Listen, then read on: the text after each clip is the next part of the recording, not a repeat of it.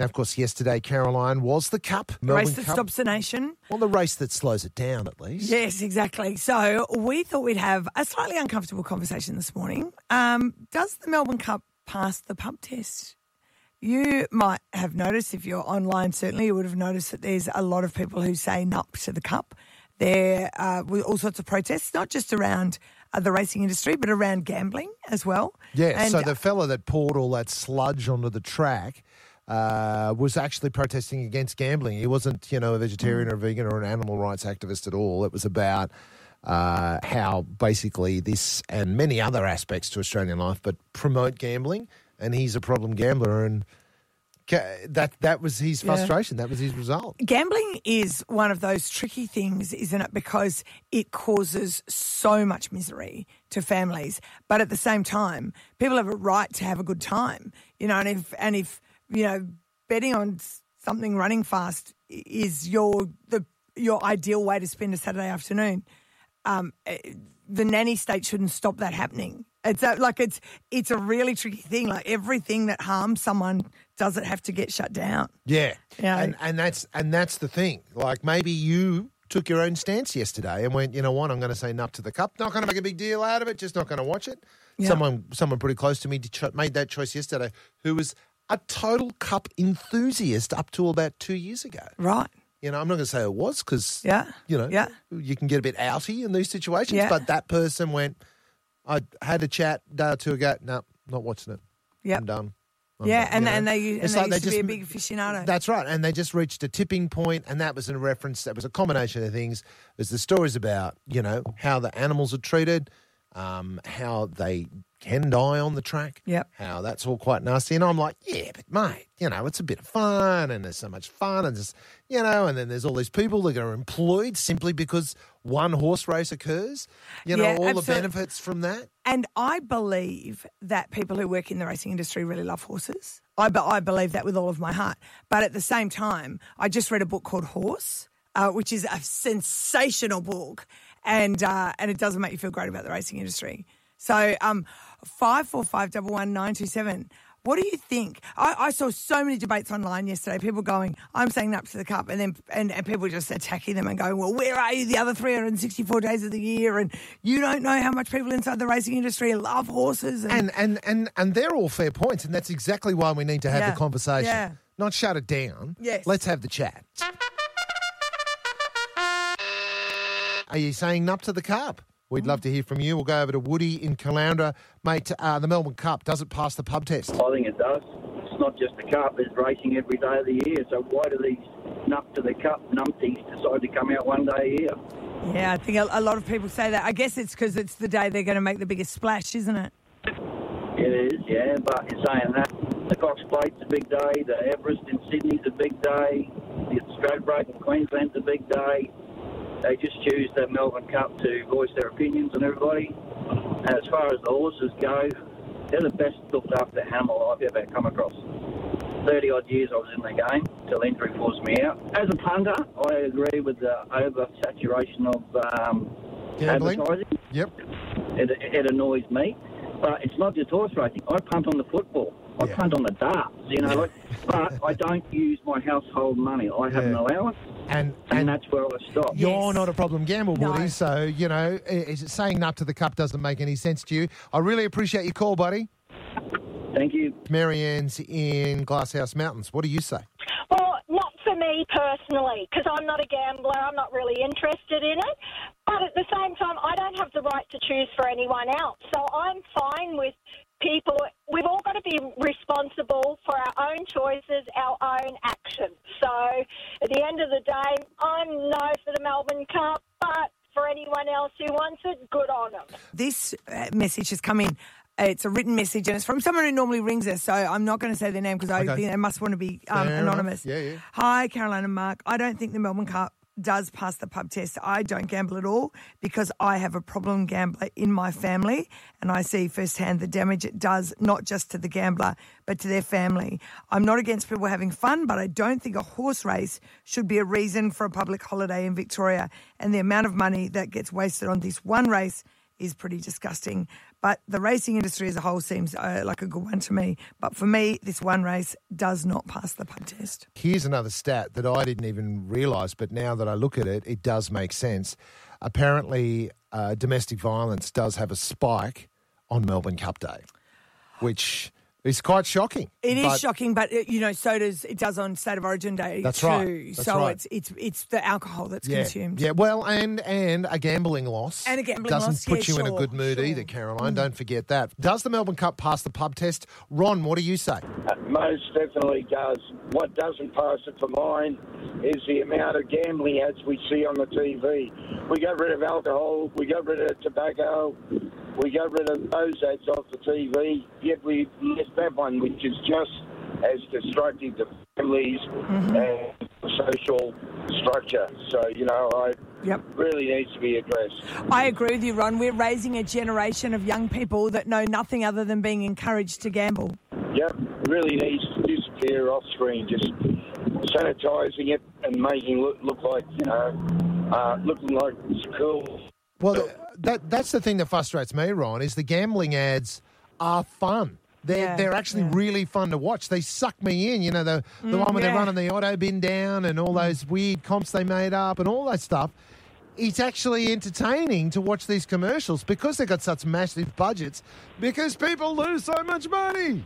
Yeah, I know. The ads are great to watch, but I don't like the theme. I believe Foxtel's got 30% stake in a new gambling app as well, which is interesting because they've got obviously a massive media force behind them. Mind you, though, if you're just hungover from the Cup and you were listening to that conversation, Caroline...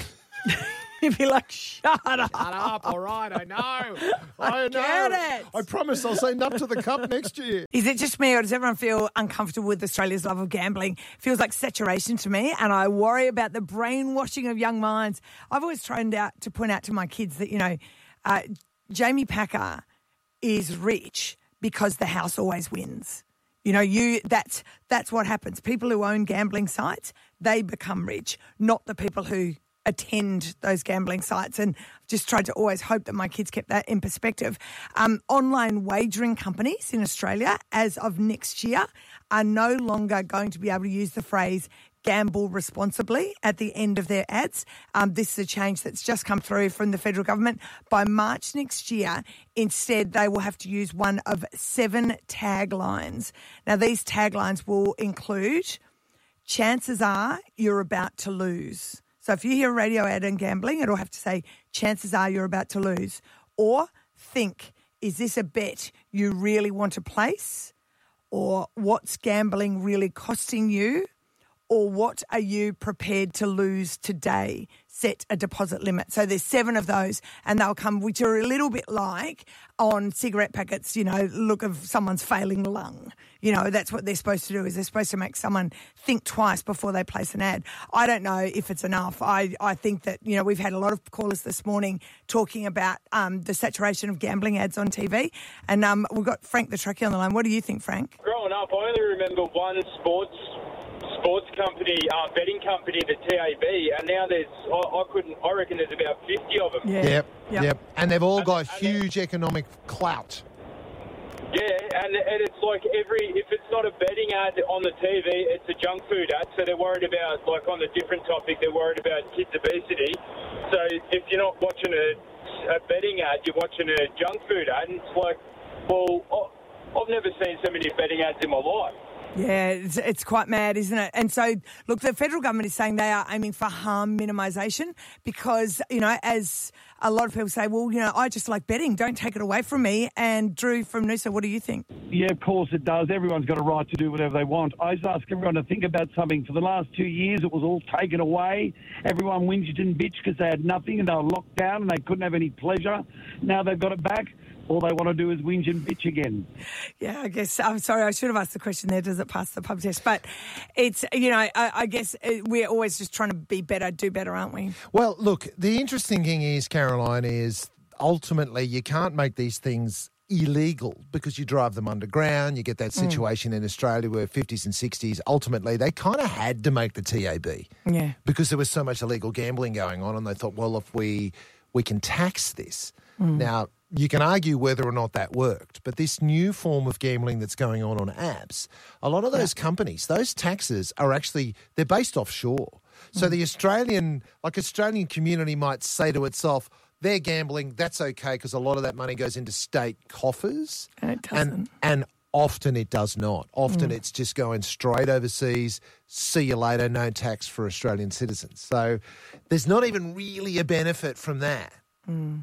Sue from Rosemount, does the Melbourne Cup pass the pub test? Mark, it doesn't for me because I think I agree with a lot of the people so far this morning. A lot of people like to just go and get dressed up for the day, and I think that's probably what's the most attraction about it. It's just a horse race, and it causes more harm than good, definitely. It'd just be another day, you know? Yes. This is it. It's such a tradition. And what would it be like if we just didn't have Melbourne Cup Day? I don't know. It's just...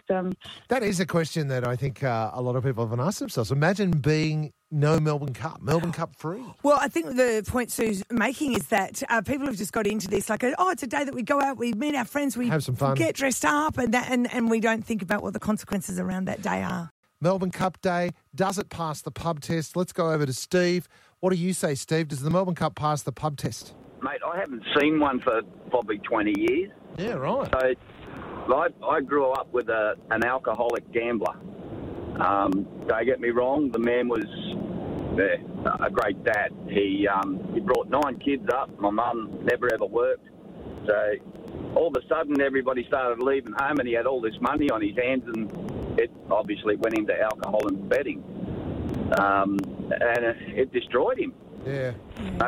People don't really realise just the damage it does do. Like, for instance, I used to play soccer and our Saturday ritual was that I'd walk with the old man to Granville, which usually about 5 k's away from home. That was my warm-up, apparently. Yeah. And then I'd be given X amount of money to jump on the train to go to Parramatta, play football, and then I'd have to come and get him out of the pub when I came home. Right. That's a lot for a kid, isn't it? I was 12, mate. Oh, Steve. And did that mean you are anti-grog, anti-gambling as a grown-up? Yeah, I drink very little. I don't gamble at all. Maybe the lotto, and that's about it. But don't get me wrong. Like I said, the guy brought up 9 kids. That's a lot on any person. And that's probably took its toll to the extent that when he did have a lot of money on his hands, he just started, I'll make up a bit of time and start drinking. You know, they talk about ice and all of these things being an addiction. Gambling's an addiction of the highest order because you don't realise it's creeping up on you. You get a win and you get that high, and then you've got to go back and try again until you get that high again. Yeah, gee. I mean, Steve's dealt with it. You know, he's okay with it. That was his upbringing. He's all right with it. But, geez, that's a tough life, isn't it? Yep, it is. And it's an important thing to remember that gambling, we don't have control of it in Australia.